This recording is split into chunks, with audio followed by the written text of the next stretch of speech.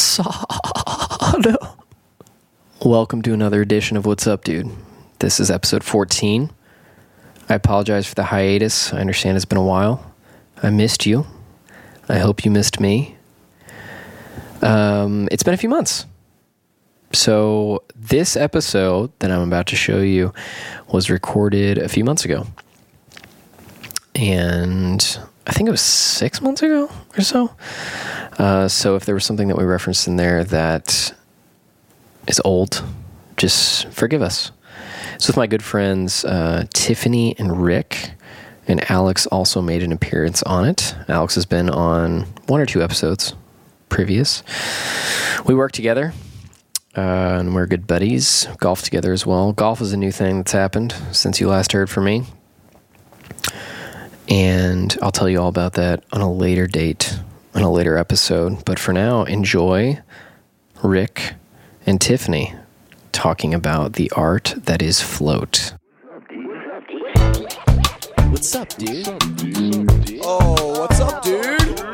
What's up, dude? What's up, dude? Assad. The only thing is just make sure that your mic is like somewhat close to your mouth.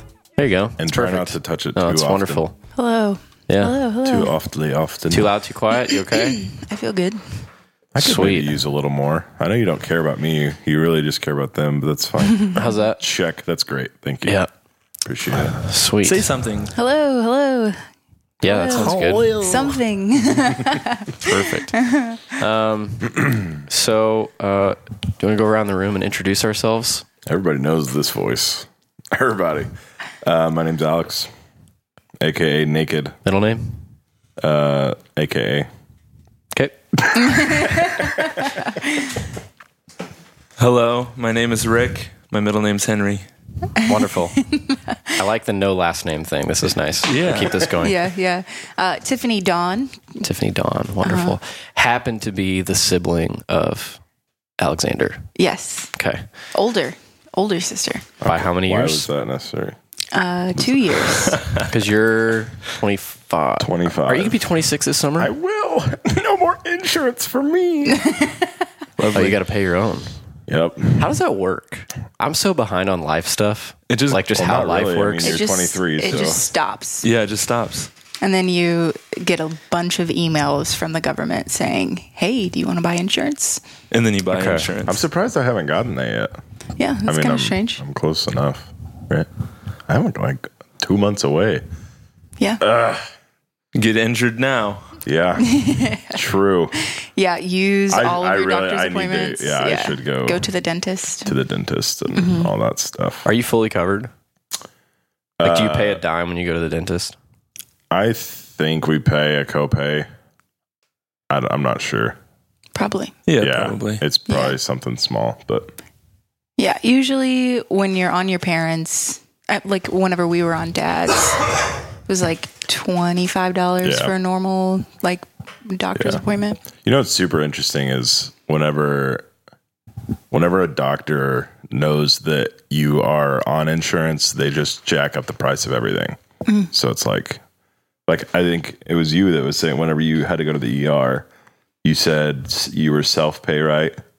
And then your dad was saying that your mom, I'm talking to Caleb, Freight said your mom will call and automatically get like 40% off because she can just like tell him like, yeah, I'm copay, so you need to cut this price down. Right. And You they'll, usually get a self-paid discount,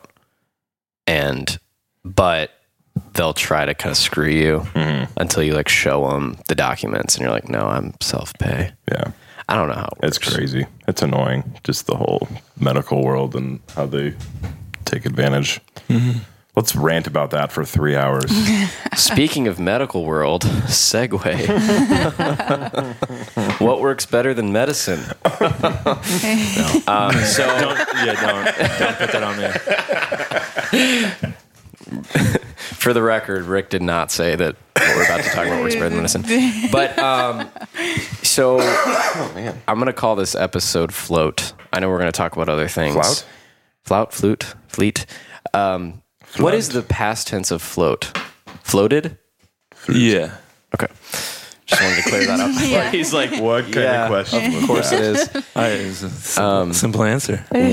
So, talk about just the beginnings of Float, how you found out about it. Not only Float, the company, but like floating in general. And what it is, because people probably don't know that. Yeah. So I work at a float center here in St. Louis. The name of the float center is Float STL. We provide a service of flotation therapy or sensory deprivation, or people talk about it in a lot of different ways, but we just like to call it floating. What it is a device filled with 10.5 inches of salt water. Inside of that salt water, we dissolve about 1,000 pounds of Epsom salt. So it produces in an environment more buoyant than the Dead Sea. The rooms are dark and quiet. The water's heated to skin temperature. So you go in, you shower off, you get into the device, you lay back, and you float effortlessly on top of the surface. It's very relaxing, fairly rejuvenating, interesting, exciting, sometimes annoying and scary. But all in all, in a general sense, it gives people a greater sense of well-being, more insight into themselves and how they operate. And then on the physical level, the decompressive nature of floating being nearly effortless, and also the Epsom salt kind of commingle to creating a better sense of body wellness, relaxation in your muscles, removal of lactic acid, all that good stuff. So then that concept had started quite a long time ago. The isolation chamber, the float or the water isolation chamber was invented in the 1950s for research purposes in academic settings. From there, the person who invented that isolation chamber found it actually really nice, really comfortable. The whole reason he created it was they were studying the effects of sensory deprivation on consciousness and the ways that they tested what sensory deprivation did for consciousness. Their methods of creating sensory deprivation were pretty barbaric. So they would, lock somebody in a dark room for a period of time with nothing. They would also blindfold somebody or shine a blinding light onto somebody and place static into their ears to create a sensory deprived state. And then they thought that sensory deprivation created psychosis. But the inventor of the water isolation tank thought that it was just a problem with the methods. And then from there, he created that. People started to like it. They realized that when people are in this sensory deprived state or the sensory reduced state, they don't go crazy. They don't start to lose their mind. They actually get a greater sense of well-being. And then he started to share it with his friends. And then in the 70s, the first commercial float tank, there was a change. So the isolation tank was just seawater, actually. And then in the 70s, Glenn Perry had the idea to add in a lot more salt than seawater. They took it up to saturation, and they had way better floats. So then Glenn Perry's kind of the father or grandfather of the modern day float tank. It had some commercial success in the 70s, and then it went away for a while, and now it's back in a big way. They're close to 800 was it in the 70s. From my research and the people I know who were there at that time, there were between 200 and 300 centers in the world in the 1970s.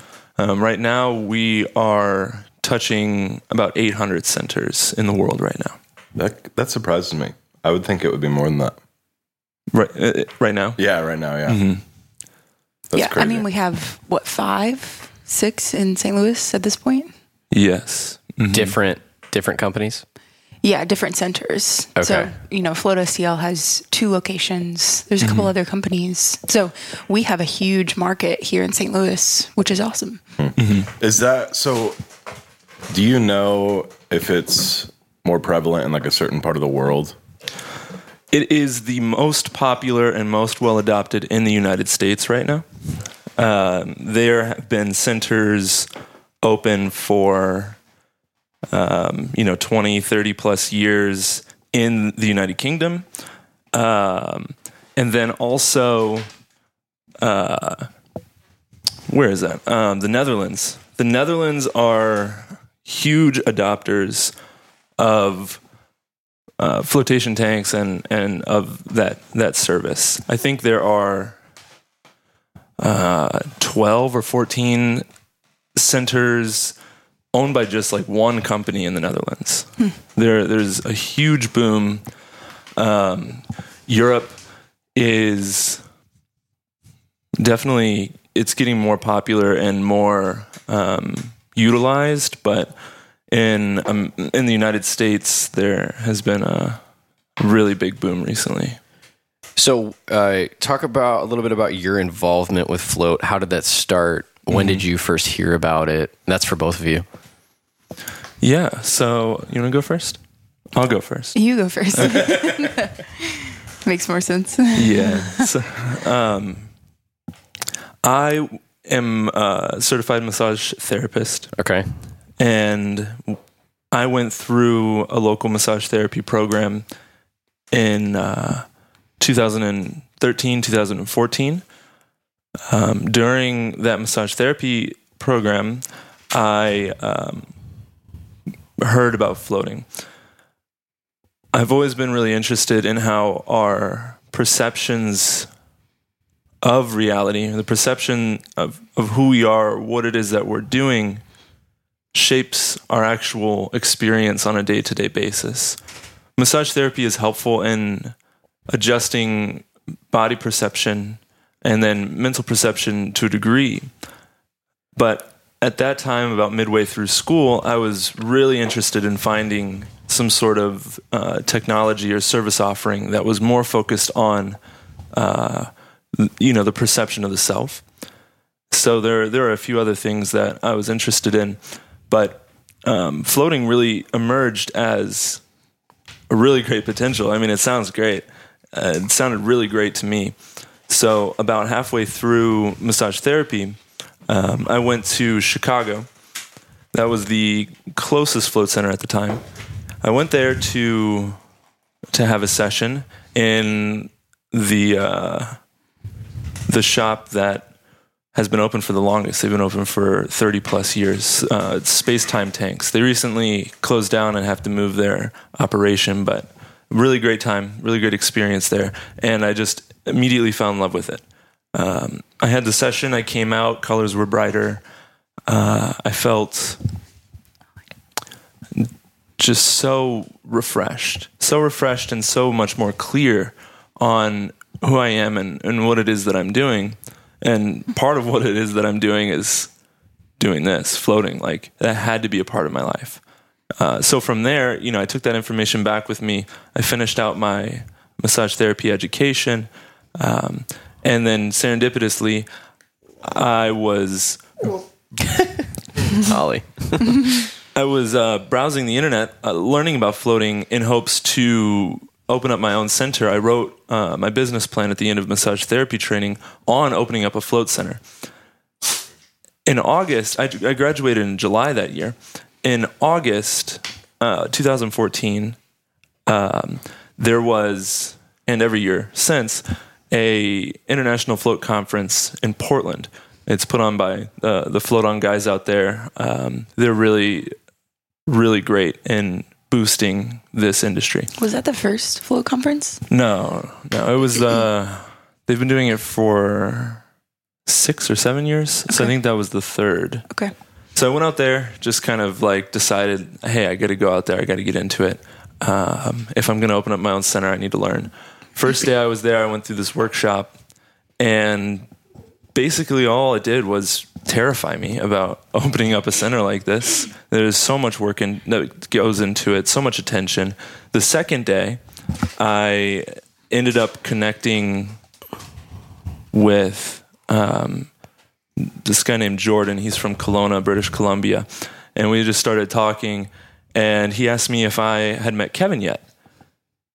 And I said, no, I haven't met Kevin yet. I hadn't met anybody really at that point yet. I was pretty quiet up until that point.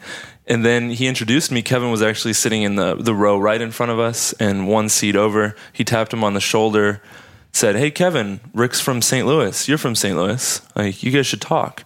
And Kevin, like, stood up on his chair, jumped over the row of chairs that he was on, and, like, sat down, like, made Jordan move from next to me, sat down right next to me. And he was like, what's up, man? You know? And we just started talking, and we hit it off really well. We talked pretty much the entire time. You know, we were with each other for quite a few hours on that day and the next day. And it turns out that he was 6 months away from opening a center, and we gelled really well. They needed a massage therapist for some extra space they had upstairs. So, like, yeah, I fit that role. And then, you know, got much closer with him over the 6 months of construction that I was there for. Helped pick out paint. Like, that was one of my really favorite moments. And then, you know, 2 or 3 months after they opened, I was officially hired by the company. Wow. First employee. Yeah. Yep. What was your role in the beginning? In the beginning, Yeah, like day one, what are you doing? Day one, well, we have this really great thing that we do at Float where for the first week or two of your employment at Float, you don't do anything. So You just watch. you just watch. You just watch and observe how the people who know how to operate the space operate the space. And at that time, nobody knew how to operate the space. So I got a lot of time observing what it looks like to have something that looks so polished and clean and put together, but to live inside of it and have absolutely no idea what's going on at any moment during the day. Right. Super helpful for me. So I just watched him do that, and I slowly picked up tasks along the way that, you know, I felt comfortable in doing. I worked part-time with them for, maybe 6 to 8 months, something like that. And yeah, it was really great. And then I was brought on full time once there was space for it. So, I mean, so you said now when you guys hire somebody, you're just observing for the first week. Was it like that when you were there for the first week? Well, a lot of what I did before I was hired was go down there and bug them and just be there, just sit next to them. And who's them? Them, the owners of Float. Okay. Kevin McCullough and Jacob Rash. Okay. So at that time, you know, they continuously told me, you know, we can't hire anybody right now. And I was like, okay, cool. So then I would just go down there and just sit in between massage clients, hang out, ask them like questions. The classic, like, get hired story. Yeah, the classic Like, entrepreneur story. They talk about that in the music industry all Yeah. the time. It's like, oh, I couldn't get this job at the studio, but I just showed up and, like, hung out. I just bugged them until they hired for me. 8 months straight. It's a good Classic. move. So you and Kevin were friends at this point, though, right? Or Yeah, still? yeah. Okay. Yeah, I mean, there was talk that this was going to happen. You know, Kevin told me that I will be the first employee of Float STL, you know, months before even the center was opened. But his timeline of what the first employee and when that happened was different than my timeline. It's like, this is what I'm doing now. Like, I want to do this now. The more time I wait getting to this place that I want to be, I mean, why wait? So just being there and adding value and getting in touch with that, I think went a long way into making him feel safe to kind of pass along the space to me. And I mean, I worked there probably 2 months before I ever was in the space alone, you know? So it's a really slow process. And we try to keep that process built into the hiring process, even now when people are on board.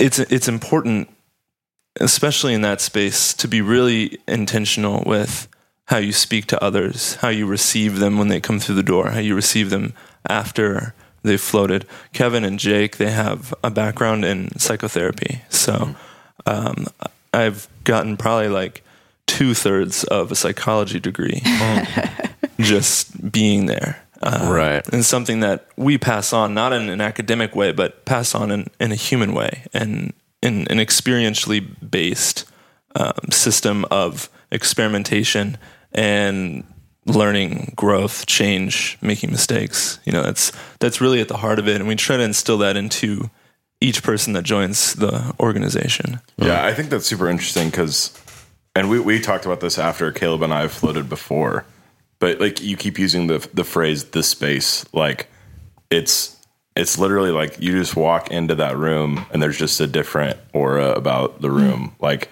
and I don't know if you have anything else to say about that, but like it's how do you, I guess what I'm asking, how do you guys create that? Like, what's your goal in creating that space? So with creating the space, the intention is to not create something that influences. Instead, the goal is to create a space and like the real sense of the word where there is room for, you know, whatever it is. There's just room for it. And it's not even necessarily growth. Like, that's an easy thing to say. Like, there's room for growth, but it's not that. There's room for anger. There's room for sadness. We create space for connection. We do any of those things, but the way that we create that is not by doing anything, because doingness kind of reduces the potential for something special to happen.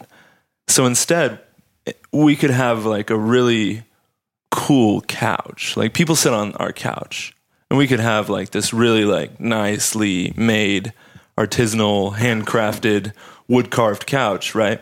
But we just have like a pretty nondescript couch that's comfortable, that fits. It looks nice in the scheme of things. The physical space is set up in a way that's really, really intentional, very uncluttered. And then that kind of gets the ball rolling. Plants, uncluttered, low lighting, warm salt lamps, those kind of things. And then from there, the real challenge is to create that space and one-to-one connection. So when you come in, I don't bombard you, but I come over and I introduce myself and I ask you for your name instead of, you know, when's your appointment? People will come in and say like, oh, I'm your 1 o'clock. It's like, no, what's your name? Like, you're Jenny. I'm Rick. You have a session at 1 o'clock, but you're not my 1 o'clock. Like, you're a person sharing this space with me. That's such an interesting concept because that's like exactly opposite of America, which is great. That's so awesome. Yeah, greeting them at the door is another thing. Like, you won't see them standing behind the counter. Like, they have a counter and they have a computer back there, but you know, people walk in the door and they're at the door shaking your hand, inviting you in, asking you to take off your shoes, come in, have a seat. Do you want something to drink? Not bombarding them with questions, but just like giving them the space to almost take it from there as to if they have questions or if they're nervous or, you know, if they're excited, you know, meeting them in that space where they are so that they feel comfortable. And then we serve them in that way. So, you know, I don't, occasionally I'll jokingly say like, are you excited? You know, but I'm not trying to influence where this person is. If I can see that they're like excited, then I'll say like, are you excited? And then, you know, do that. But if somebody's coming in and they have like a long face, you know, I won't. Are you stoked? Yeah. I can tell. Right. Well, you're gonna be. Right. But instead, you know, you find that person, you attune to them, and try to meet them where they are from the very, very beginning. Create that sense of safety for them to open up, and then once they start to open up, like support that, serve that. Like, it's not about me. It's not about what I want to talk about today. It's not about what I want to do or what kind of experience I want you to have. It's about connecting with them, creating that safety, listening to them, serving their needs, protecting their body, ushering them through the space and out of the space, and then receiving them in whatever myriad of ways they come out of those devices. A person could come in super excited and they'll come out and they'll look like a different person, and like maybe they just remembered something from childhood that they haven't thought about for 30 years. Like, I can't predict that. So instead of trying to predict, it then comes back to that, that space part, that holding of the space. So I come out and I make sure that I'm solid, that I'm not activated with emotions, that I'm not trying to get something out of anything.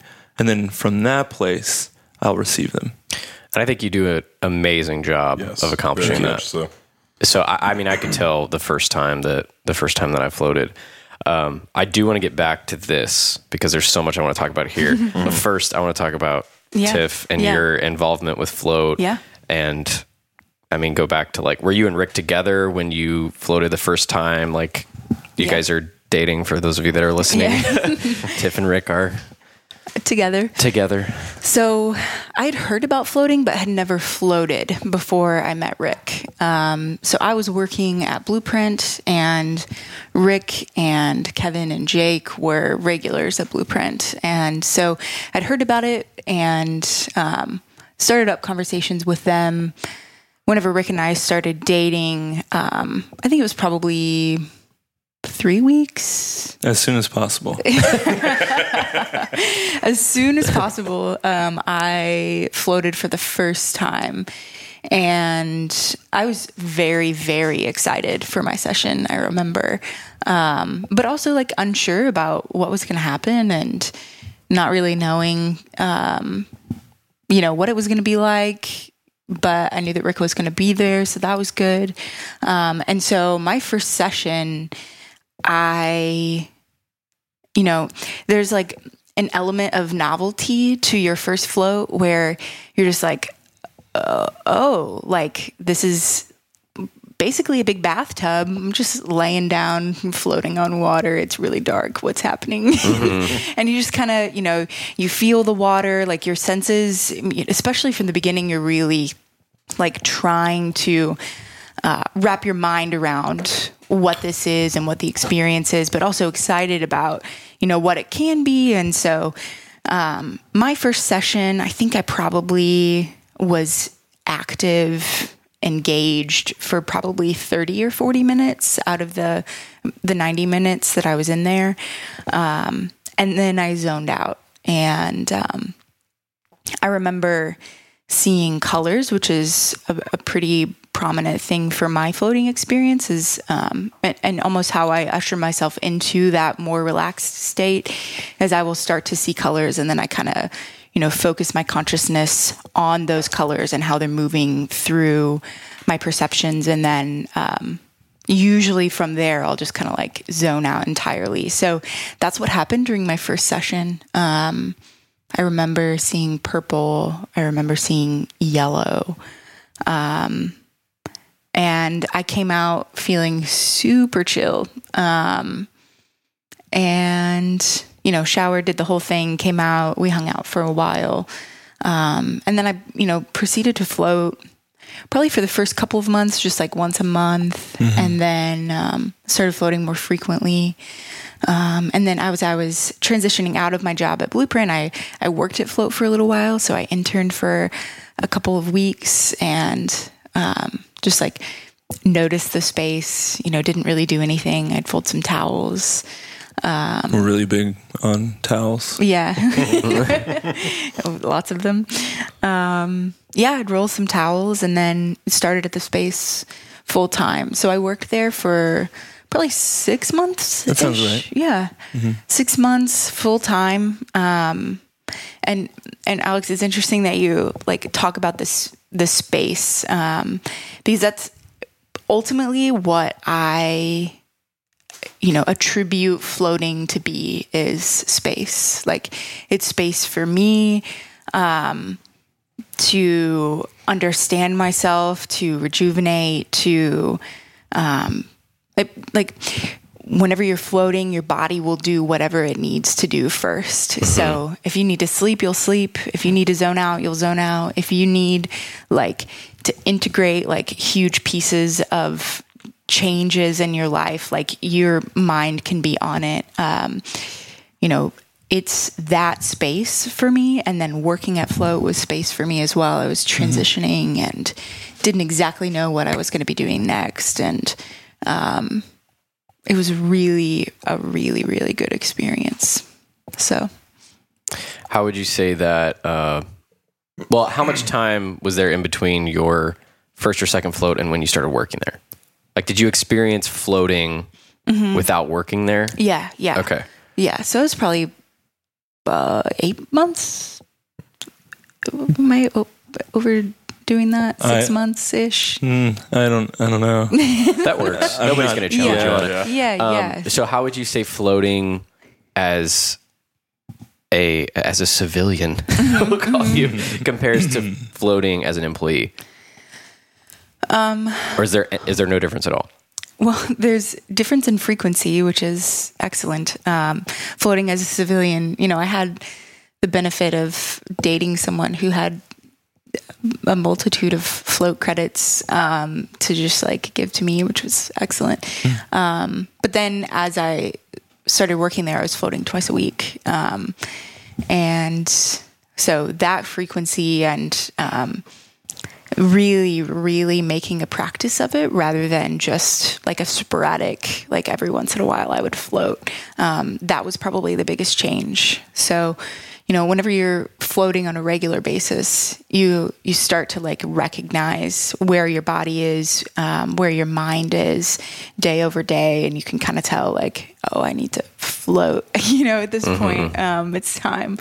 So, and cool. Then, no float is like another float. So you don't have like a consistent experience. Like it's always going to be different. So I don't think that I really knew that or recognized that until I started working there. I think I was like trying to get into the groove and thinking that like my practice would be like, okay, I'll get to a point where at every float, at the 10-minute mark, I like zone out and then I'm zoned out for the whole time and I wake up with the lights and done. Like, excellent. That was a float.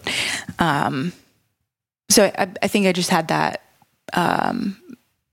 just that perception and, as I started to float more frequently, realized it's not the case. Sure. So walk us through the process of floating for those that, because unless you've done it, it's somewhat of a gray area. Like it's kind of intimidating. My first time was like, what is this going to look like? Because the website did a really good job of prepping me. There were photos of what the devices, that's what you call them, right? What the devices look like. I wanted to do the room because it felt more spacious. And, but walk us through what that process is like. Yeah. So the process is you enter into the space,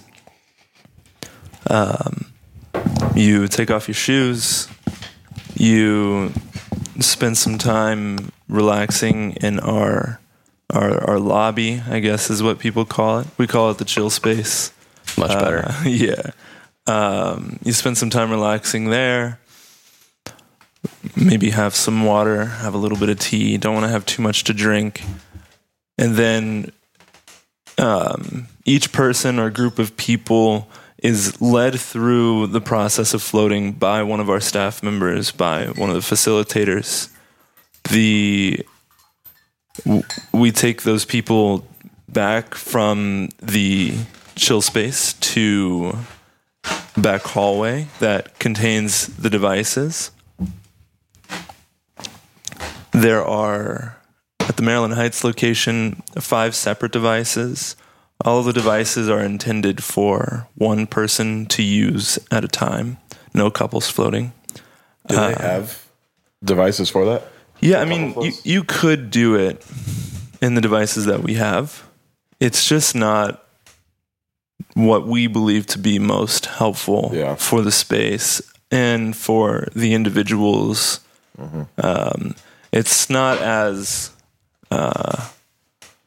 relaxing or I don't know. It's just a whole different thing. Be not distracted, and that's a pretty distracting thing. Yeah, I mean, I think it would be impossible to have a session with another person and not be distracted by their body. Yeah.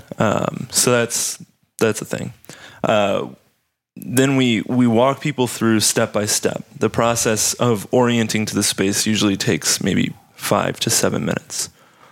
We touch on all the things that we have in the room, which isn't a whole lot. There's a chair, there's a shelf with earplugs and Q-tips on it, there's a shower, and then the showering products are provided, and then there are the devices themselves. At the Maryland Heights location, we have 2 different types of devices. Generally, the more photogenic of the 2 is the Float Pod. It's probably one that people have seen before. It's like a large clamshell where the top part of the clam opens and closes. And then the float rooms are just kind of like big rectangular bathtubs almost. Probably like the size, if not bigger than an elevator. There's a large vault-like door that you enter and exit through, and you step directly into the water. Which, again, there's just 10.5 inches of water, so it's very shallow. There's a colored light on the inside of the device that stays on as you get in, you get settled, and then the amazing part is when you go from sitting in the water to laying back in the water, you just effortlessly pop right up to the surface like a cork. And then you're floating. You take some time to get used to that, and you press a button, the lights go out, they dim out slowly, and then the music begins. And then you just lay there. You do whatever, not everybody just lays there. Some people move around, they'll stretch. I do a little self-massage sometimes when I'm in there. But most of the time, I just lay there and try to take notice of what's happening.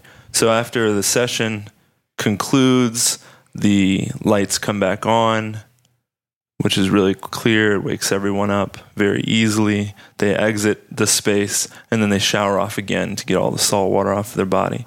They get dressed, they come into the hall, and then come out to the lobby, or we have a couple of rooms in the hallway that are nice and useful.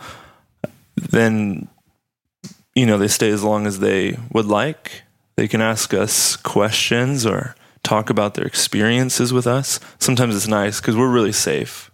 Like, nobody's ever come out of there and said something that made me think like, wow, that was weird. Because I've had all those experiences myself. And we'll usually just chill for a second, and then when people feel that it's time for them to move on, they move on. Cool. That was a great description. Felt like I just floated. I've seen it a couple of times. What I find interesting is that there's not a right or wrong way to float. Yeah. Which I really enjoy, because in almost every other consumer-based business, there's a like a right or wrong answer. Like if you go to, say, we talked about Blueprint earlier. So Blueprint is the third wave coffee shop here in St. Louis, and one of a few of like the top shops. And you could go to Blueprint and say, I don't like their coffee. Mm-hmm. I don't think somebody's going to go float and say, I don't like what they're doing there. They might say it wasn't for me, but I don't know. Maybe you guys have heard that, but it's just such a unique experience. There's not anything to compare it to. It's not like comparing Blueprint to Sump or to another coffee shop, because you've never experienced anything like floating before. So it's not like your comparison is going to the pool or sitting in a jacuzzi, because it's just completely different. So, I mean, do you see that most people, after the first time they float, do they come out just like, what just happened? A large percentage of Okay. people. Yeah. Yeah. And then what would the other percentage be? People that are like, not for me, or yeah, it was fine. Yeah. So the not for me crowd exists. They're like, that was cool, but I can't see myself spending my time that way. They might feel bored or unproductive. And that's totally cool because it might just impact them in their life. And then rarely we'll have people who come in and just say, or we have surveys that we send out after floats. They'll say, I didn't like how much people talked to me there.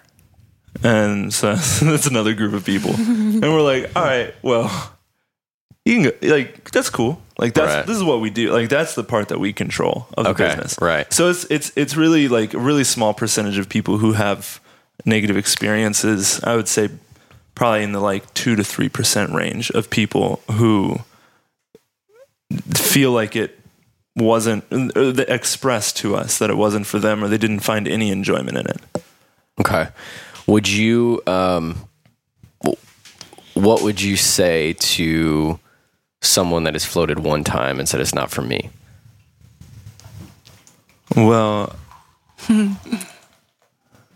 Tiffany's got something. I would probably just inquire further, like, Yeah. tell me more about, what it was. Because if it's something about,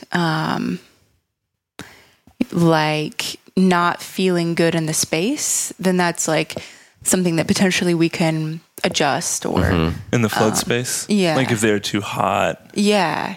Like, there's variance in the ability to be able to, change the color of the light, change the temperature of the water. You Listen to can music. turn the music on the whole time if you don't want it to be silent. Those types of things, are easy fixes. Other people, I encountered a couple people who, had long-standing trauma to their body and it just wasn't comfortable for them. And so, at that point it's, well, is there anything that we can do? We'll give you another float, let you try it again. We'll give you a pool noodle if it's going to be more comfortable for you.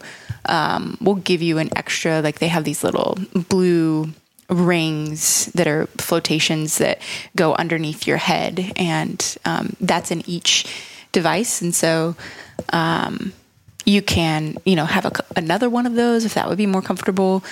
If it's really just like you're not comfortable with being with yourself in your own mind for that amount of time, then, that's not something that we have any control over, but would give you another float to try it again. Because if you're not comfortable with your own mind, then maybe you should be floating more. Right. Which is kind of what I was getting at. I guess I was asking that question trying to get an answer, which I don't like doing normally. But I would tell that person, I floated twice, by the way, which is not that many times, but just like you need to try it again. Like that's what I would say. Because as a first time floater, it was very interesting, very unique, but there was so much going on. It's almost as if like if you'd never been on a theme park ride, or you'd never been to an amusement park, and then you went to like Cedar Point with some of the fastest, tallest, biggest roller coasters ever, and you went for one day for 10 hours and you just rode all of them, you'd be like, I don't even know what I just experienced. Like, I don't know how to explain that. So that's kind of how I felt. It's like floating. that, but the exact opposite. Right. It's like the exact opposite of that. Yeah, that extreme Aesthetically. to the opposite Right. side. That's So great. it was like I was more taking in everything physically, and I had to force my mind to calm down. And once I knew what the space was like and had experienced the space, the second time, which was a few days ago, Alex and I floated again, and Rick was there both times to kind of, walk me through it. The second time, I was completely relaxed. I couldn't wait to get in. Like, he was like, you ready to go? And I was like, yep, just remind me of which one's shampoo and conditioner and I'm good. So I immediately hopped in. I immediately hopped in and laid down, and it was like, let's go. And before I knew it, it was over. And I was like, I want to do it again. And so For me, the second time was much more exciting and beneficial. But I do love that everybody gets something different out of it. Yeah, and to just go a little bit further into that, oftentimes when we have people who come out and say that it was not for them or mentally challenging for them, they won't use those words, right? They'll say, I was bored, I was uncomfortable, I didn't like it. So usually just probe into that and say like, oh, you didn't like it?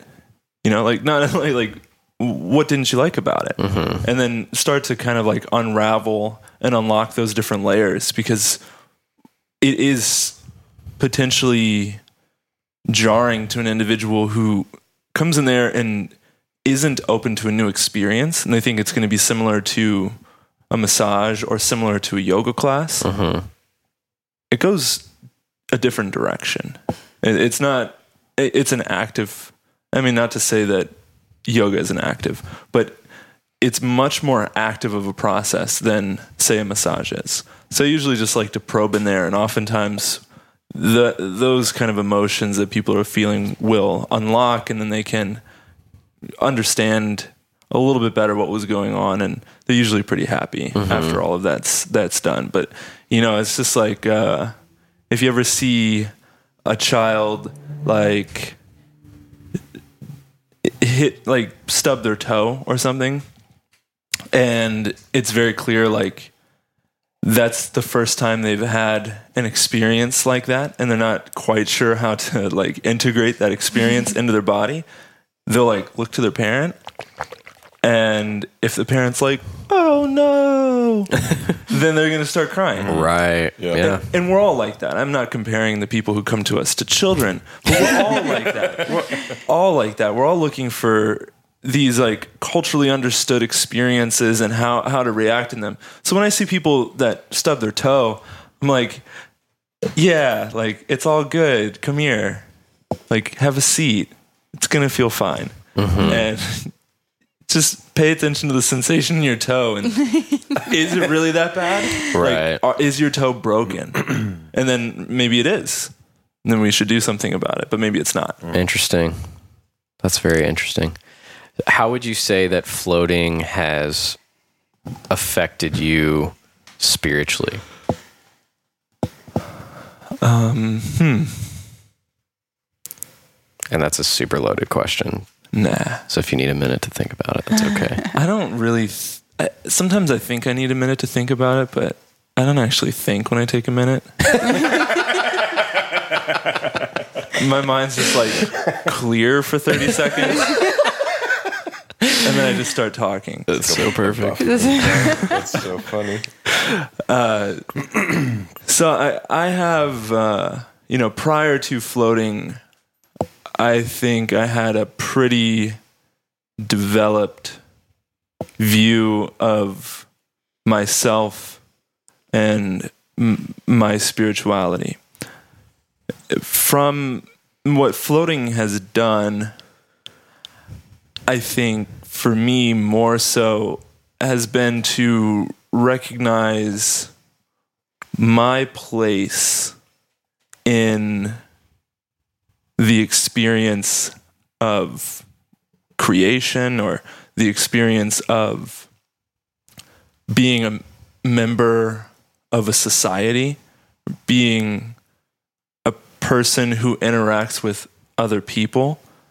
Like that is like the spirituality of floating to me, is being able to go in there and to listen, to remember, to recall, to reflect on the ways my being impacts those around me.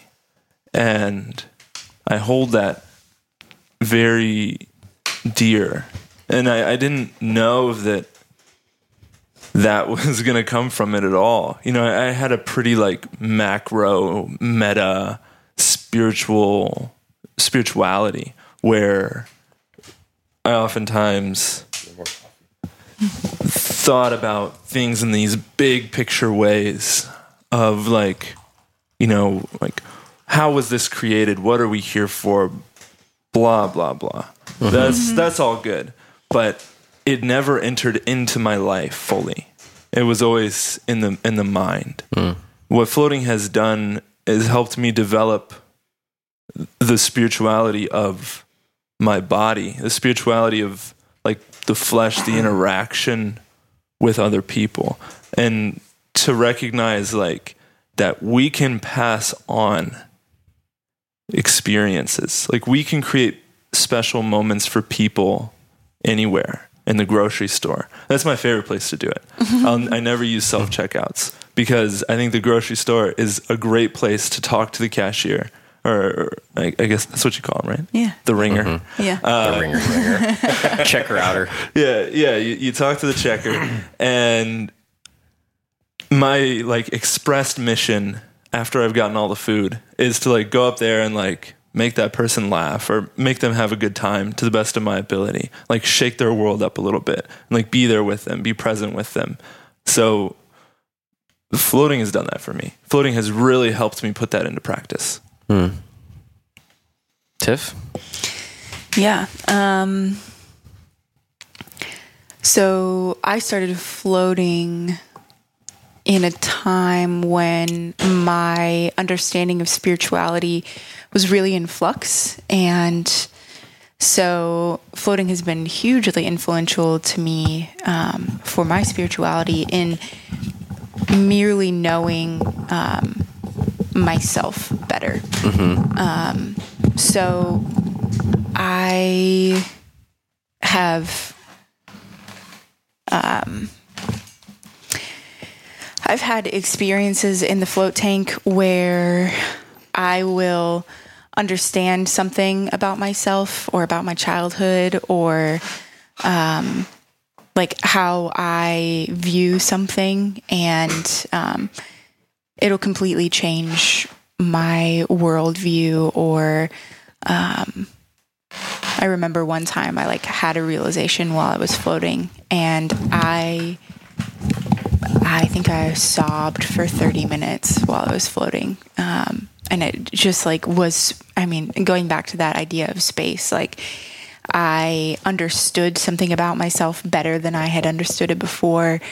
It was hugely emotional. It gave me the opportunity to sit in that and to deal with it, to heal, to release it. And I came out of that float more connected, more present, better knowing myself than that float in particular is one of like my most iconic floats in my memory of just really sitting in this idea and understanding it and integrating it and then releasing it and then being more connected coming out of it. Would you say that the reason why you're able to, and this could be you personally or for anybody, but the reason why people are able to meditate more easily in that space is because all distractions are removed because of the lack of physical sensation? Yes, exactly. Yeah. Because I think similarly to yoga, in some circles, you know, the sensory deprivation tank, which is what I call it. I don't even know if that's correct, but that is seen as like this meta, like spiritual, crazy, like there's something, not that there's not something spiritual happening, but I guess my question is, does the spiritual happen because of the lack of physical sensation?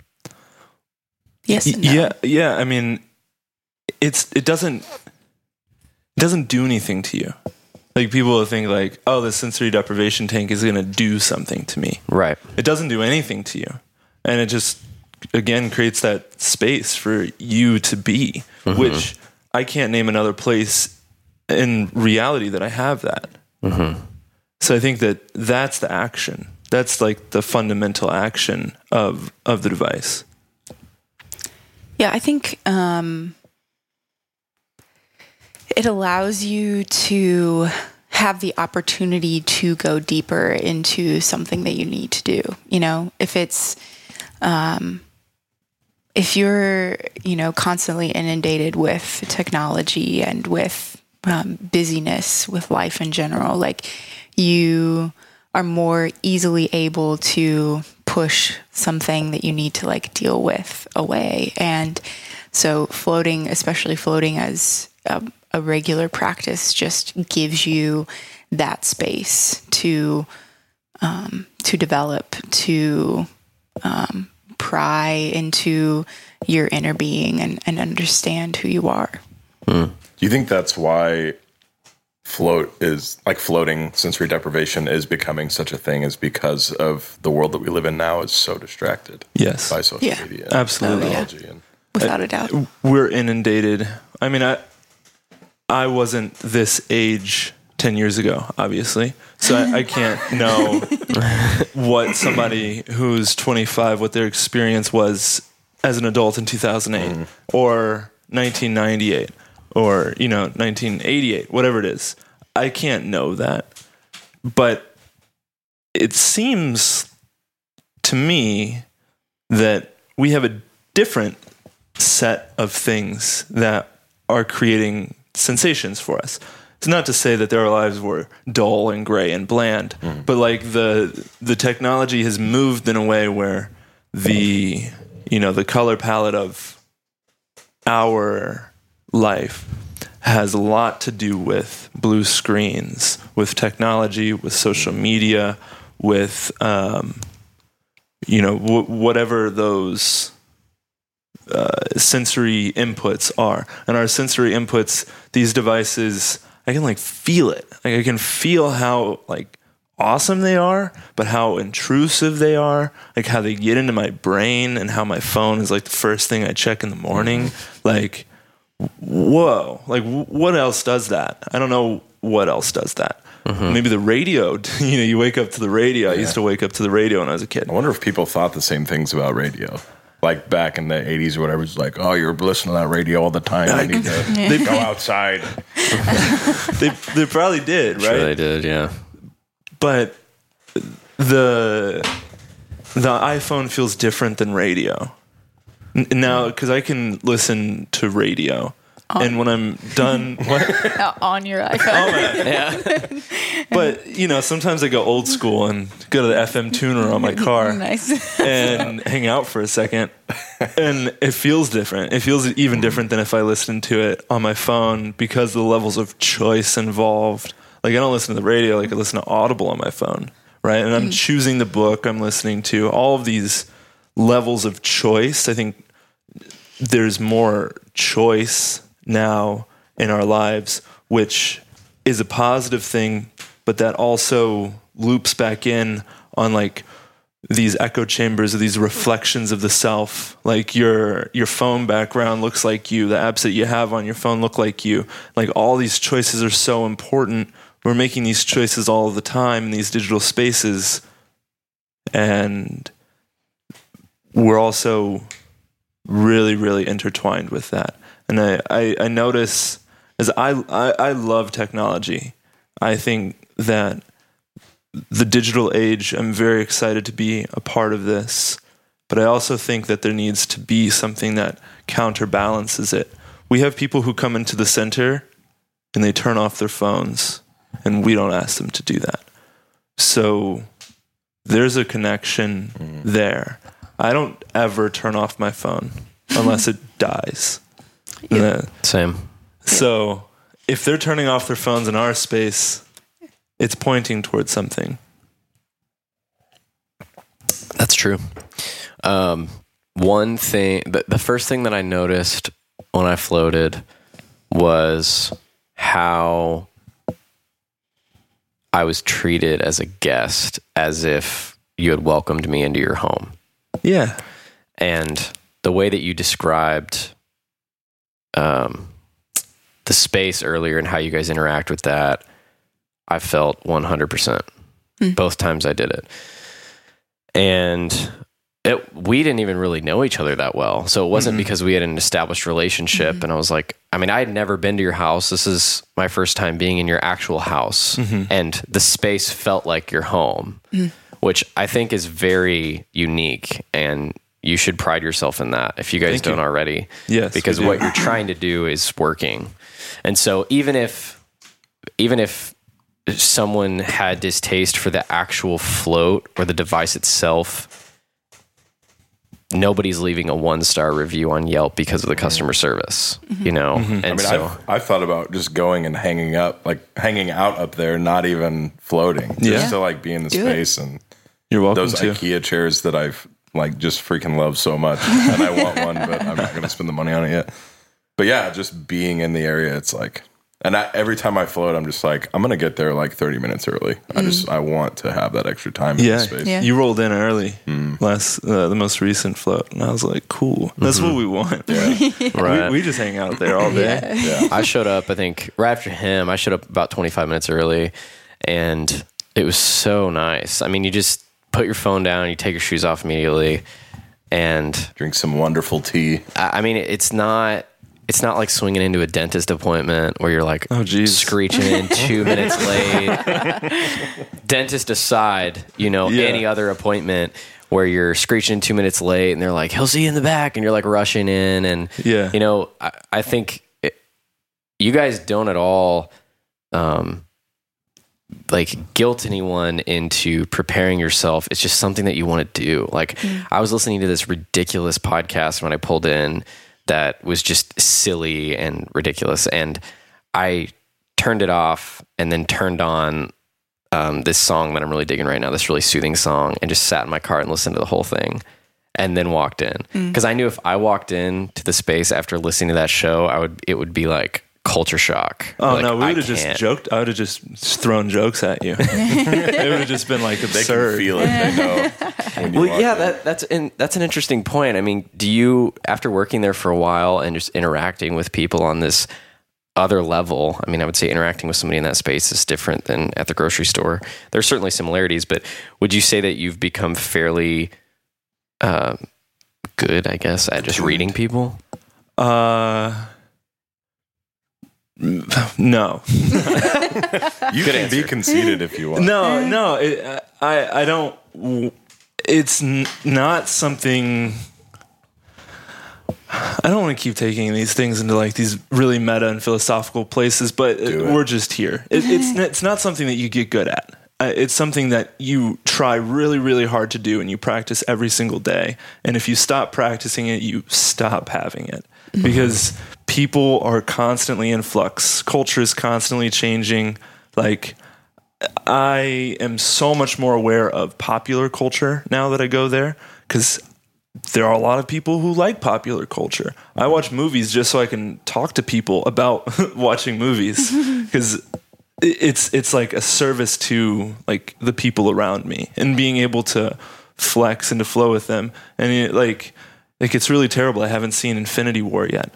But everybody's talking about it. So like, I want to go see it just so I can like receive them and not make them feel weird. Right. Like, oh, I didn't watch that movie. Right. It's like, what does that mean? You didn't watch that movie? Right. It's a good movie. Or you kill a potential conversation because that's the only thing that person had, the only tool they had in their belt. Yeah. They're like, did you see Infinity War? And you're like, no. And they're like, all right, well, this is over. Yeah. Good talk.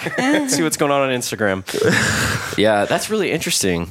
That is really interesting. So it's not, it doesn't come from a place of like it's not FOMO. It's not fear of missing out. It's more like, hey, I want to interact with you because you're a human being. And if like meeting people where they are. Yeah, almost. like that's what Yeah. people do. Like, Yeah. I'm not angry when people start talking to me about traffic, because like, I know about traffic. Like, can don't talk get me about going that. about traffic. Like, if you want to talk about traffic, check this out. I'm going to talk about traffic, and I have it all figured out, right? So yeah, I mean, I have my things. I have my things that I focus on that a lot of people don't. But I think like when you talk about reading people, like, yes, I'll concede a bit of that. Like, you can detect emotions on people's faces. My job is basically sitting in a room with people I don't know all day, every day, and making them happy. And I've definitely gotten many, many times better at that.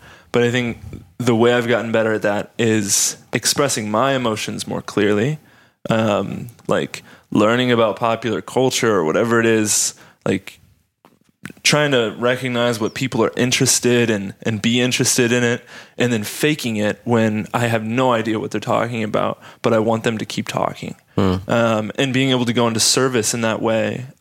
Like this lady was talking to me about her farm, and I don't know anything about farms, but that's an opportunity, because then I started to ask her about her farm, and she started to tell me about her farm. I wouldn't say, like, if you asked me in this situation if I wanted to talk about farms, I'd probably say probably prefer not to talk about farms. It's not usually like what's on my mind, but for her, that was where she was. And then everybody's so interesting. We ended up talking about her pet goose and like Hank, her pet goose. Perfect goose name. And she was like, I just miss Hank in my farm. He just come up the hill honking at me. And I know it was morning, and I bring him his food out. And I'm just like, this is amazing. Like, I love that. She's like being so real. That's so good. When I floated for the first time, Alex had floated. How many times had you floated? Like 5 maybe? Probably. I think closer to 10, but under 10. And so he was really comfortable in the space, and he knew what was going on. But we were both sitting, I think it was before our float. Might have been after. I don't know. You'll probably remember. But there was after. There was this father and I think his 2 sons that walked in, and I think float, other than the airport, float is my favorite place to people watch. Again, I've only done it twice, but I like to act as if I am like a mind reader, and I can like peg this person on like what they're feeling or like what kind of person they are, which is like something I would never speak to them about, but it's just something I do internally. It's like, this is fun. I wonder what this guy's story is. I wonder if he's done this before. He's probably really scared right now, or just like has no interest in it, and his kids drug him. Like, who knows, right? Who knows? So these 3 people walk in, they're talking, they kind of felt like they just came from like a baseball practice, and they thought it might be good for, sports and ball stuff. So they like Sports ball. Yeah, sports ball. Hit the ball good. They sat down on the couch, and I think they were talking. Yeah, they were just chatting it up. And Rick, you walked over to this area. It's this little, like, almost like a living room setup with a couch and like 3 other chairs, maybe. Yeah. 2 chairs. So it's a space where probably 5 or 6 people could sit there. There's 2 couches and 2 chairs, to be specific. Okay, 2 couches, 2 chairs. So picture it. How many plants? Well, we just rearranged it. Okay. So at that time, probably 4. Okay, now you can picture it. 4 plants. So 3. A peace lily, White walls. a dracena. 30-foot ceiling. Oh God. There's a painting on the wall and some lamps. Perfect. All right, I think we set the stage. Yeah, we set the stage. I think it was just the 3 of them, and you walked up and you just sat down. And Alex and I are watching this happen simultaneously, not talking about it, but we were both watching this happen. You just sat down, and you're just kind of looking around. And you're not on your phone. You're not reading anything. You're just kind of looking at them. And you didn't say anything. Nothing. And it was so odd. Like, I wasn't like, Rick is a weirdo, but it was just like, what is about to happen? Like, and I know this guy well enough to know he's doing something. Like, this is so intentional. And so I think a few minutes later, you came over and sat with us, and we were talking about our float Wait, experience. they didn't and say anything to you? You sat there the whole time? No, you guys I began think talking, eventually. I think. Yeah, but Yeah. it was probably a good 30 seconds, maybe a minute. Okay. It was, it was actually quicker than it usually takes. I do remember that. Sometimes I'll just sit there forever. So, which is what I want to talk about. So you walk over to us, and I think Alex brought it up, and he was like, dude, you Well, just... I think we actually started just talking about like how Rick like interacts with people in the space, and then he brought up what Caleb was about to say. So I'll let you do that. Which is just like, it was kind of like, what happened over there? Like, you just sat there. I know that you were trying, like, what were you doing? And you explained it in a very interesting way. So I wanted you to talk a little bit about that. Yeah. And not just that, not that scenario, Right. but just in general, why you do that or why you feel like that's beneficial. Yeah. What happens? I can remember how that dad's face looked now. I can see it. So we can start specifically with them. I mean, they're great. They definitely like sports family, very like conventional. Got him. Yeah. Yeah, and the dad got kind of drug along, but he was doing this like dad thing where he's like championing this thing. Dad that thing. He has no idea what's going on. Right. He's like, these guys brought me here. Like, we're gonna do the float thing. Right. And like I see that from time to time. And then, you know, sometimes I'll just enter into conversation with people and keep it going. I think that's probably about half of what I do. But I've developed a technique over the years of just what you say. People sit down and there's no TV or anything. There are like a couple of books on the table, but there's absolutely nothing to do. Except for maybe talk.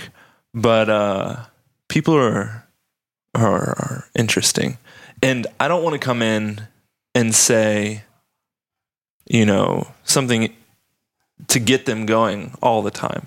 Like I can tell sometimes when people will just be on the surface level with me. We'll talk about how you heard about floating, how the traffic was, how the weather was, and then about floating, and then they go. And that's like totally cool.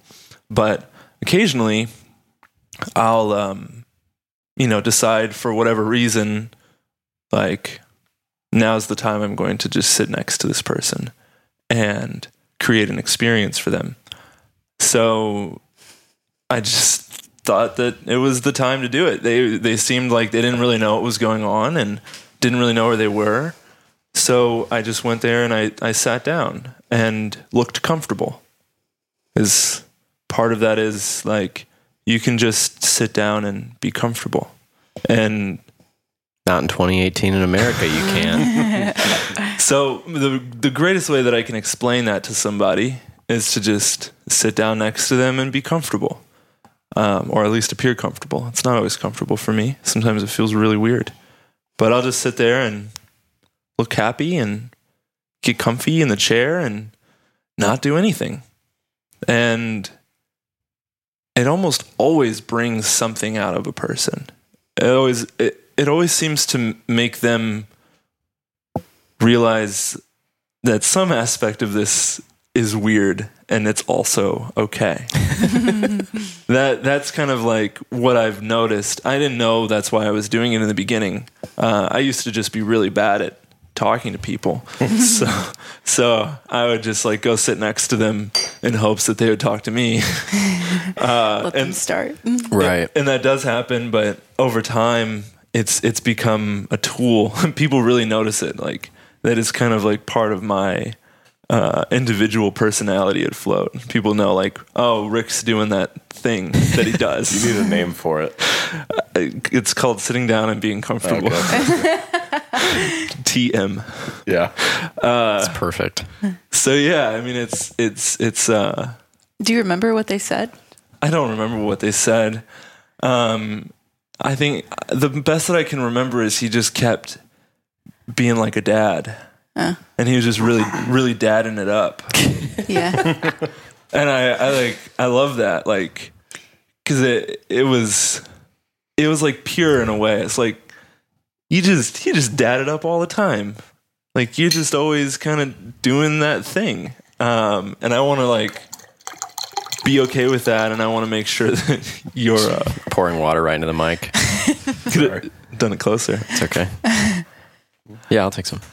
Yeah, so I don't remember what they said, but, you know, it felt really authentic, is the sense that I walked away from it.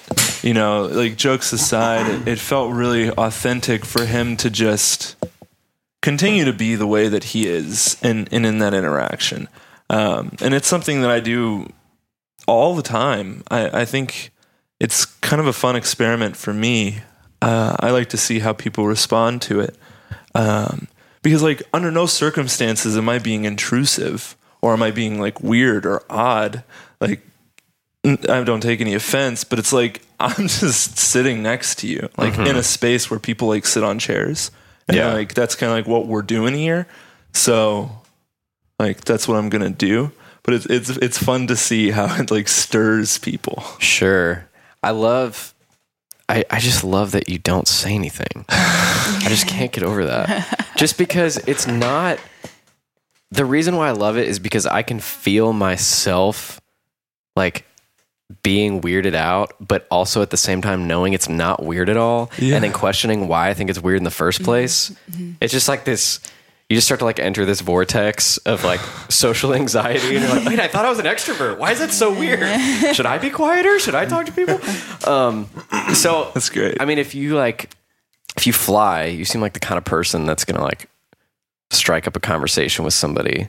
Fly? Yeah, fly like on an airplane. Oh, I'm terrified of airplanes. Oh, really? Yeah, Really? Like afraid they're gonna go down? every time. Really? I So like make peace before I get on an airplane. Goodbye, Tiffany. We had a good life. Yeah, I'm like, all right. Usually, I try to do it before I get on the airplane, so I'm not like trying to figure out like all of the things that I'm sad I didn't do while I'm on the airplane. But yeah, it's that's a thing. So airplanes, no. okay. You're a quiet guy, like headphones in. Are you like shaking the whole time? Like Not shaking. any sort of turbulence? We've never flown like, together, so and we're it's- gonna. Yeah. I usually will partake in liquid courage. Drinking is a big part of my flying platform. It helps me. It really helps me. And I'll usually have a video, like a movie I'm watching.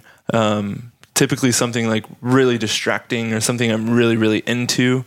Or I just have music, like I'll play like a lot of music really loudly. But at no point, like I'll like look out the window. I like looking out the window because I think it's really pretty and it distracts me. It's like my visual cortex is so overwhelmed with the natural beauty that I don't have time to be worried about death. But yeah, man, it's I don't start a whole lot of conversations there. Definitely not the place I feel most comfortable in the world. I distract myself pretty heavily. I talk Interesting. to everyone on airplanes. Everyone. Yeah, literally like aisle by aisle. Yeah. Yeah. make Hello, sure. sir. What's your name? Yeah. As you're finding your seat, like, hurry up, lady. I'm sorry, sir. What's your name? It took us 3 hours to board this. So, what's your enter? What do you do? Usually it's like, where are you going? Where are you from? Yeah. I mean, it's like classic, easy. But I mean, some people are into it. Some people aren't. Sometimes they'll be like, I'm Nick from San Francisco. Headphones. Yeah. It's like, all right. That's I've him. been that guy. Yeah. He is that guy. He's self-proclaimed. I've been that guy since he started working with us. Like Yeah. just most of the time when I fly now, He goes rock star mode. I'm tired. I'm cranky. I like put sunglasses on. Like I don't want to talk to people. I just want to sleep and like listen to whatever I'm listening to. He doesn't even want to talk to me. No, I really makes me don't. sad. Like I don't talk to anybody in the crew. I just like when we walk from gate to gate, I just have my headphones Yeah. on unless we're trying to decide what to eat. I do like that vibe though. It's just kind of it makes the day easier. Yeah, it really does. Because usually we're flying in. It's just like a long day for us, Yeah. and we only fly when we're going like far West Coast. So it's just a freaking So it's long at day. least like 5 hours in the air. Yeah. Between the two. So flights. you're just like worn out. But I would like to be better at just interacting with people even when I don't feel like it, which is not something that I do. Like if I don't feel like it, I'm just not going to do it. But then I'll have days where I'm the most annoying extrovert ever, and I talk to the person at Starbucks for 5 minutes when there's a line of people, you know. There's not really an in between. But it is fun to catch people off guard and even just be a normal, nice person because they're not used to seeing that. Yeah, that's pretty wild. You know, That's kind of how I Normal, nice person. Yeah, that's how I am when I drive for Uber. Actually, I do that every once in a while. I was doing that yesterday, and just like you said, some people don't want to talk. Yeah. and you I can read that. I can and vibe just, that. like, let it.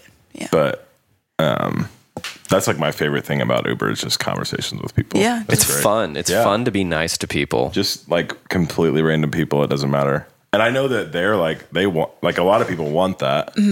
Like we talk all the time about getting in Ubers, and the dude didn't even speak English, and it's like this is really awkward, and he's about to kill us because he's a crazy used to be taxi driver, and it's just like Or he does speak English and he doesn't talk. Or like, well, I'll turn into the to the Uber driver. Like I'm like, so what do you do? How long you been doing this? 6 months. Do you like it? It's fine. I'm like, okay.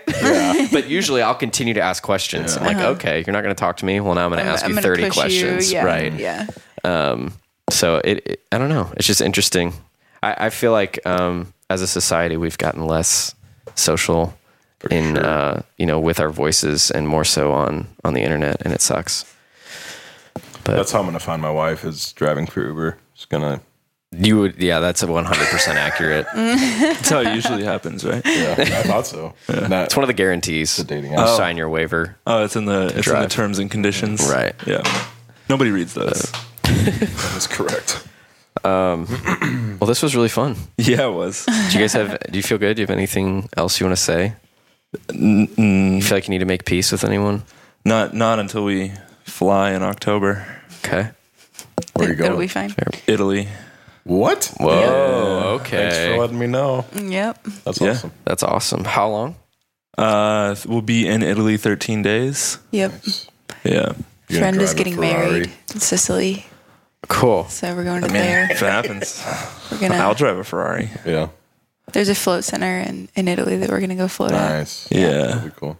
Nice. They don't speak English, I don't think. Well, the only interaction I've had with them is through the magazine. Oh yeah. And Oh, talk about the magazine. How did I not ask you about that? You're not getting away with not talking about that. so the to finish that story, we have a form that people sign or the survey that people take to receive this magazine that I'm producing. And we have people all over the world going to be receiving it, and there's a space for additional comments, and it was just like 12 emojis and like floating in all capital letters.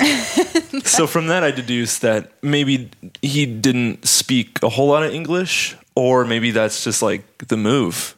Like Europe he's is like excited. totally emoji'd out. Wow. I would think we would be the first to do that, but maybe they are ahead of us. Yeah, so No more words. I'll come back on the podcast and break down the science of emojis when we get back from I would Italy. love that. Yeah. So the magazine, it's Third Wave magazine. Some parallels drawn to the Third Wave coffee industry, but it's about floating. Me and my buddy Jake, one of the owners of Float STL, have been putting this together over the past few months, and it's awesome. It's going to come out in like 10 days. It's going to be what are you laughing at? I was just 10 days. 10 days. Yeah. We're sending it to print in 10 days. Yeah. I'll see you afterwards. Yeah. Right. But it's focused around exciting and increasing the craft of floating. So everything that we talked about today, you might imagine that people who have float centers all think this way. It's not necessarily the case. A lot of people have really great intentions. A lot of people are really great, but we can all work together to get better at the craft of providing these floats for people. Right. And providing that guidance on how to do that, and then inspiring them with stories. And then also, like, it's a really great community of people, and it's fun to hang out with everyone. So we put on a gathering of industry professionals every year here in St. Louis. It just happened April 21st and 22nd. And it's like amazing. It's phenomenal. It's so good to get into a room with all these people who are involved in floating and in the industry and offering this. Like, definitely, like, probably the best weekend of my life was just a couple weekends ago. And we want to do that, but we want to do that on a quarterly basis in a print publication. So just creating more space, more time for people to interact in that way, to feel inspired, to be entertained, to hear what's cutting edge information in the float industry, and then packaging that up for them and sending it to them so they don't have to like go out looking for these stories. So we go and look for them, and then we pass them along. It's really fun and exciting. never imagined I'd be making something like this, but Such a cool it's idea. really fun. Will you guys have multiple issues? Is that the idea? Every to do? quarter, Okay. Which would be Forever. every Is that gonna 4 be months. hard for you? every 3 3 months. months. Math. 3 months. Yep. Is it going to be hard for me? Yeah, to like get. I don't know how long have you been working on it, and how long do you think it'll take you to do the next one? Well, we've been working on this first issue since August of last year, so it's been a good Has it solid. been that long? Oh Wow. yeah, Wow. yeah. I mean, He's like, yes, it feels like that long. I think about our first conversations. Jake and I meet once a week to talk about stuff at Float, and then to work on the magazine. So we've been meeting every single week, and so I guess we're probably at 30 plus weeks right now of working in this current partnership. And we had absolutely no idea what we were doing. No idea. We should talk about Glenn and Lee and the masking. Yeah, so at the FloatCon, I wasn't at Float Conference. It was in August where I initially met Kevin. That's called FloatCon. Okay. Ours is called Rise Float Gathering. At FloatCon in August, Jake is really close with Glenn and Lee Perry, who, if you recall from earlier in the talk that we're having, Glenn is the one who took the isolation tank and turned it into a float tank. Okay. And their company is the one who produced the first commercial float tank on the market, and they've been kind of around forever. They produced a magazine in 77 and 78 called Floating Magazine. They produced 3 issues of it, and we knew none of this. So when Jake was at the conference, Lee came up to him and handed these to him, handed these copies of these magazines to him. They're so cool. They're cool. They look really Like great. original Yeah. vintage. That's awesome. Yeah, I have them. I'll show you after we're done talking. And then the conversation was like, Jake was like, well, what do you want me to do with these? And she's like, I don't know. I just want you to have them. I think that you're a good person to have them. And then they got talking more. Did she know that you were doing the magazine at the time? No. We weren't even doing the magazine. Oh, This is wow. how it This all is started. the Okay, origination. okay. I can't believe I almost missed this. I would have been so mad at myself if we didn't talk about the magazine, because that was like one of 3 things. That's why I need to start Yeah. taking notes. Anyway, continue. So they talked more, and she was like, you should do that. You should do this. And Jake's like, do what? He's like, you should make a magazine. And Jake was like, okay. He had tried to make one before, and it's kind of funny. He really, really tried to enlist me in this magazine. He was trying to make like a local zine, and I was like, nah, dude, I'm not doing that.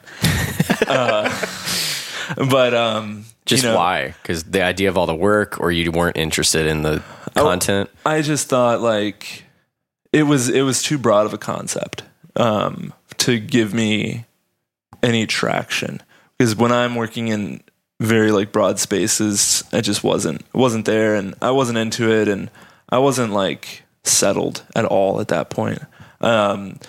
Maybe he's like a really good friend, so I can just say like, no, I'm not gonna do that with you. Like, sorry, like let me know next time. And then there was a next time, and he texted me from FloatCon and said like, hey, like, what do you think about making a float industry magazine? Like Glenn and Lee just gave us these, and like snapped some pictures, and then I was like, okay. And then on the other side of the line, I just opened up my computer and started designing the cover. Just like, and I sent him those over, and then we just started kind of churning it out. You had no idea like what the content was going to be. You're like, here's a No. cover idea. Yeah, I threw out like 6 cover ideas that I put together in like an hour, just to like start to like try to feel it out, feel what it looks That like. is so cool. That's like saying, do you want to start a band, and then coming up with a band name? Like, Yeah. before you ever get together and play music. Which is what like every high school band does. And that's why they're so good. Yeah. So yeah, I mean, I just started cranking that out and started thinking about it, because that's what I do. So I'm the the art director for the magazine, and Jake is the editor of the magazine. So that's my role, is like figuring out how it feels artistically, what the environment is that we're going to set up. And then I'm also writing a lot of the content, but Jake is helping me shape like the psychology of the experience for the person reading it, and just holding me accountable to writing things well. And I'm holding him accountable to writing things well. But that's kind of beside the point. It just started there. It started there, and then we had no idea what we were doing. But we just started meeting. Never written anything. I've never, like, just like started writing articles, posted them through Float. Yeah. Practicing. I never wrote anything that I wasn't required to. Right. So does Float STL have a blog that you were writing for? Is that what you mean, putting them out through Float? That's how it started. Yeah. Okay. Yeah. So I was just like, okay, like how do I start doing this? I just start writing. So just start writing, and I ended up publishing a few blog articles on Float STL's page, and then writing some for the magazine, and slowly just getting a little bit better at it, reading, learning, listening to a lot of things about how to write and how to tell stories, and just kind of pushing headstrong into the void of knowledge that I have. And I mean, nothing has prepared me for what this is. I mean, it is a huge production. And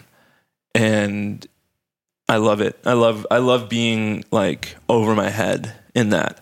I mean, it really does. It feels like that, but in like the best way. It's like there's this really cheesy quote that's like, you don't know how tall you are until you're in over your head.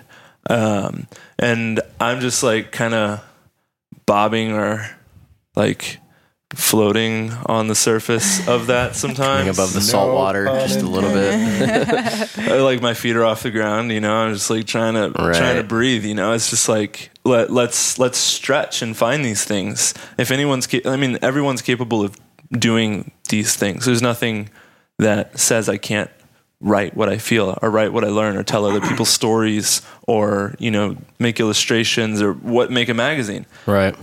So, it's been really, really amazing. We've been received so well by the industry. We'll be sending to 220 plus centers in the world. Probably 30 to 50 of those are international.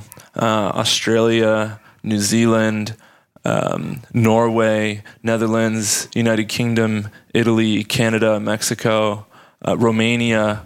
It's like, had no idea that was going to happen. So cool. That's awesome. How did you take it from here's some cover designs to Romania wanting a copy? How in the world?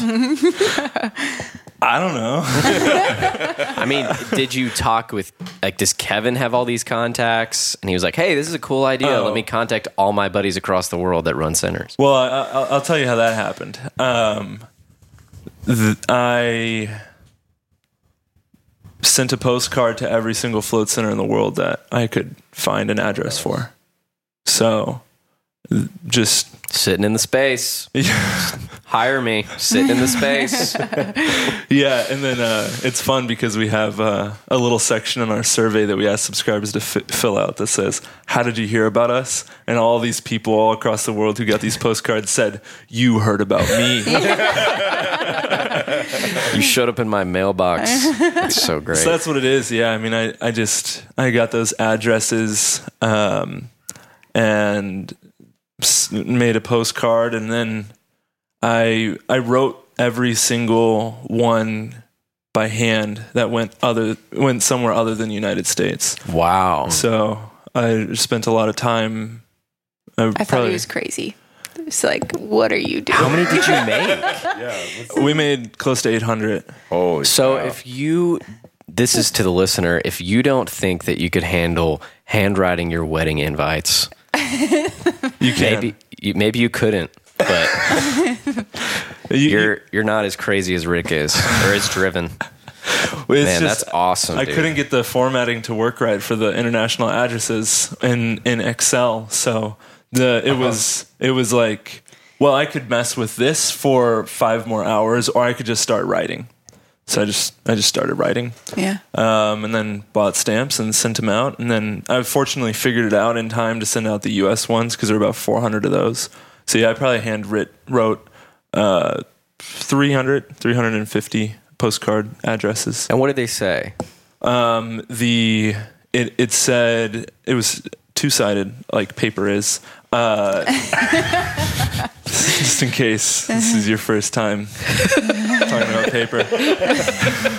On the front of it, it said, introducing Third Wave Magazine, the float industry magazine, sign up by a date that was not accurate at all. Sign up by this date to receive the magazine. And then the website. And then on the back, it had 2 excerpts of teasing future articles. So the first one was about Rise, because we were just about to go to Rise. And The conference. Yes. Okay. Yes. Thank you. It said Kevin. The article that I'm writing with Kevin is Kevin McCullough talks about Rise and how a community-centric event can enliven and inspire a community. I didn't say community twice. But I edited one of those communities out. Everybody was worried about that as you were saying that. I could all tell. the listeners Yeah. cringing. I just rewrite community twice. Want to be clear. Just want to be hand wrote that. on paper. Two-sided. And then the other article that I teased is an article that we're putting together with one of the industry leading manufacturers, James Ramsey, with Superior float tanks. And the article that we are doing in conjunction with him is how he went from a float center owner to an industry leader. So earlier, he just sent over all the prototypes, the protopods that he was designing with his, designers and mechanical engineers in the process of coming to the final product, which is the Evolution Float Pod. Which is what you use at Float STL. Yeah, we use the... we call them the Superior Float Pods or the Genesis Float Pods. He's done some rebrands. Okay. But yes, those are the devices that we use. We work with his company exclusively right now. So yeah, that's what it said. It teased 2 articles, said, hey, come do this, sign up, you're going to get it for free. So we have it entirely paid for by sponsors. So we can send it out to every center in the world for free. That's amazing. As long as they sign up. What sort of sponsors are sponsoring a float magazine? Are they all float companies or spaces? Yeah, centers. Centers is good. Any of those work. So James with Superior is a huge sponsor for us. So we're writing that article in conjunction with him. So it is an advertisement piece, and that'll be dictated in the magazine that it is advertisement, but we are putting it together, with our standards and ethics. Beyond that, we have just more standard advertisement. Bud Light, Corona, Colgate. Smooth and refreshing, 99 calories. Do you ever get that nasty mouth feeling in a float?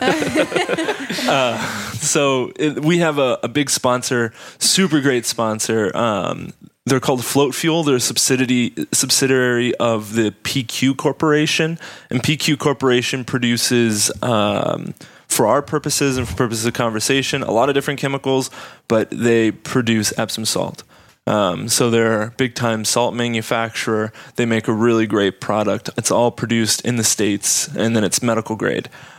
So shout out to PQ and Float Fuel. Not a sponsor for this podcast, but for the magazine. But if you want to, I'll talk about you a lot. Yeah, so them, and then my friend Luke Kruger with Mandala Float Technologies, he produces this float fan. So it's this entirely silent fan that you can hook up to your device. Which I don't understand how you have a silent fan, but he does. It's called the Mandala Float Fan, or I might be butchering that, but the Mandala company is who he is. So he was super generous and sponsored us. So it all is kind of centric around floating, The experience of floating. the experience of That's floating. cool that you guys are able to keep that. Yeah. Yeah, and then other things that assist. So we have a attachment for our washing machine that ozonates the water, and we actually use ozone as a part of the filtration cycle for our float devices. But we actually use this ozonating box called a nature washer for all of our laundry now. So we're using ozone to clean our towels instead of dish detergent. So Laundry.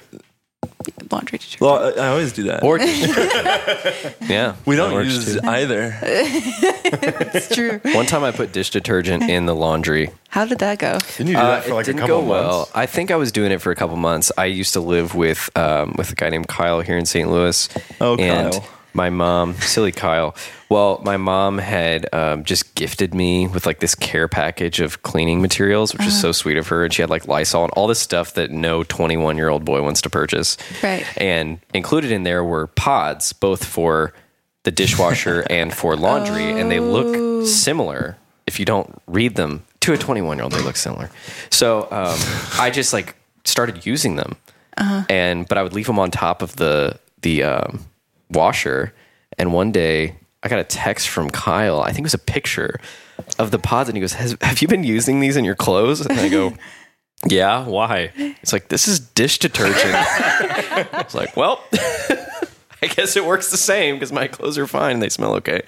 And I feel like such an idiot. You really made me feel better about myself right there when I said dish welcome. detergent. We're like on the same level. Yeah, and for those of you that have leftover dish detergent and no laundry detergent, fire it up. I mean, it worked okay for me. I almost did that literally 2 days ago. So Oh, really? I considered it. I couldn't find the laundry yeah, detergent. We have a co-working space that we share with a bunch of other people called Tech Artista, and I couldn't find any laundry detergent. They have a washing machine there. That's a good point. So, yeah. we were bringing stuff over there to wash while we were working. And then I It saw the can't dish be that detergent. different. Like, I think it can. Yeah, I mean, I Okay, think it all right. could. Well, it used to be back in the day. It was so obvious which one, because I feel like everybody used the same brand. Like you had the really big guy, you had the fabric softener, you had the detergent, and then the dish detergent looked so different in a different bottle, and now everything's a pod. Yeah. Yeah. and now people are eating them. Yeah, now people are eating them. You didn't know which one to eat. Which one tastes better? That's what we need. Well, next time. Who can? Next time we'll do that. Man, I want to ask you so many questions about the magazine thing. Go ahead. No, I was just going to ask. Like, do you know how much one pod costs, or like your all's pods cost? Yeah, it's a general. I think it depends. I'm not totally up to date with the pricing, but the pods that we purchased were somewhere around $25,000, and then the float rooms that we purchased were upwards of 30. Okay. And then also, do you know, like, because you said 10,000 pounds of Epsom salt, I said 1,000. 1,000 pounds. Yeah. So, like, how much is that Epsom salt like recycled, or do you like? How often is that? Do you have to put new in, or and how? Like, basically, what is your Epsom salt bill per year? Is what I'm wondering. Like, how much does that cost? I can send you all our spreadsheets if you really want to see them. Break it down. We get the Epsom salt when we buy it in bulk. We buy pallets, so we buy it by the ton. Salt. It's a lot of salt. We usually get 4 tons at a time. Jeez. Maybe sometimes more. We have a warehouse that we store it in, so sometimes we get like 6-8 tons just to have it kind of like. You get it cheaper if you buy more. Right. That kind of Yeah, thing. we get it for 23 cents a pound. So there's math there. $230 per. No, 23 cents a pound. and 2,000 1,000 pounds. Yeah. Oh, yeah. 1,000 I was going to pounds. go by tons. Would be $230. That doesn't seem accurate. It seems No. like it costs more than that. It's 23 cents. Yeah. Well, that's Yeah, the okay. math, but Yeah. I think it's. I probably have my math wrong, but I want to say it costs us closer to $500, $600, $700 to fill it up with salt. I'm not sure if there are other fees associated with it that I'm not privy to. I don't do any of the numbers. So to put it in perspective, I mean, a float, at least at Float STL, is how much? is $65 for a 90-minute session. So is this a profitable industry? I genuinely don't know. Like, is there some gracious person that's just like you should be charging $200, you know? Because I mean, it sounds so expensive to run. We're not self-deprecating. Like, we pay ourselves and we make money. It is profitable in a sense, but it's not like a cash cow that we're just like rolling in the dough. You know, it's people who get into it for the money often don't stay in it because the scalability of it is it can only go so far, and it can go pretty far. But we have 9 devices in St. Louis, which is 9 floats every 2 hours. So we need 9 people to float every 2 hours, which doesn't sound like a lot, but that's a lot of people when you start running those numbers. We do 13,000 floats a year, 15,000 floats a year. Wow. We've done probably close to 40,000 since we've been open. So, that's a lot of people, but it doesn't scale. I mean, I don't think there's any like VC coming in to support like massive float centers. Like, nobody's dumping that much capital into it. It provides a really nice life for us. And a lot of the compensation is being able to float and being able to just be with people in that space. And like, I don't wear shoes when I'm at work ever. Pretty chill. Yeah, I can like lay on the couch for a half hour in between sessions if I want to. Drink tea, water. I can work a little bit. I can read. I can. It has float. to be like the least stress-filled job ever. Yeah.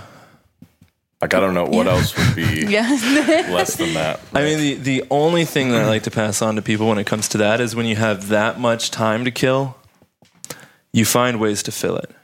It gets filled. So we constantly have to be purging not only the items that we collect for the space, but the projects and ideas that we have for the space and for the company. So, there are a million business ideas that we have that we come up with in the center. There are all these ways to fill it, all of these things that we could be doing. The practice is to continue to return to. It's not necessary to be doing things all the time.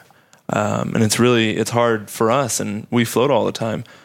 So we have, the 2 ideas that made it through that process of filtering is the Rise Conference and the magazine.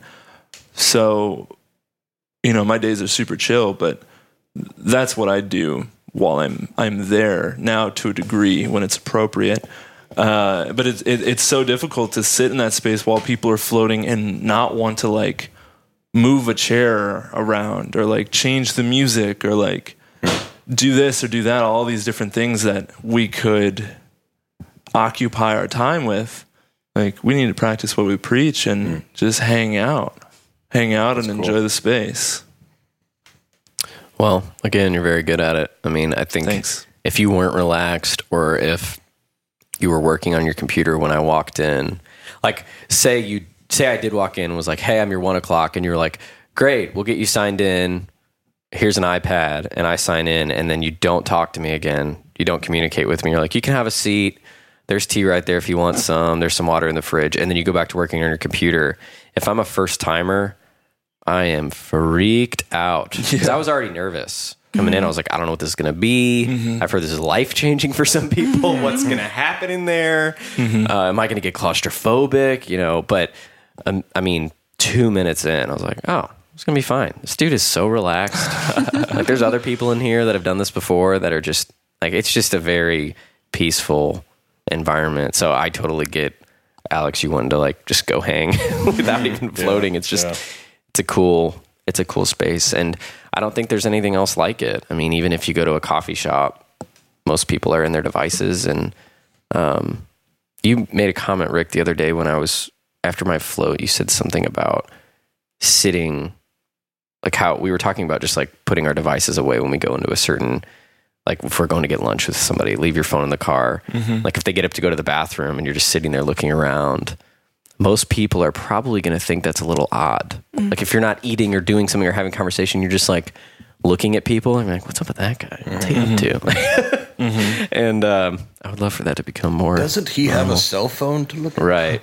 Look at this guy without a cell phone. Look at this guy looking around. It's kind of creepy that we've become that way. But happy to have people like you guys in the world, spreading the love, spreading the joy. Oh, we're spreading it. This was an absolute pleasure. Yes. Likewise. Thank you so much for doing this. Do you have anything else? You feel good? Oh yeah, I could talk forever, but I could too. We're good. We can do it again. Yeah, we should do it again. I feel good. I'd love to do it again when the magazine comes out and just to hear about, even like flip through it and maybe post some photos and stuff if people want to Make sure check it out. Still alive. I think you'll be okay. I will. I think you'll be okay. Yeah, it's just funny to say. So. Awesome. Well, thank you guys so much for Thank joining. you. Bye, guys. Peace. What's up, dude? Oh,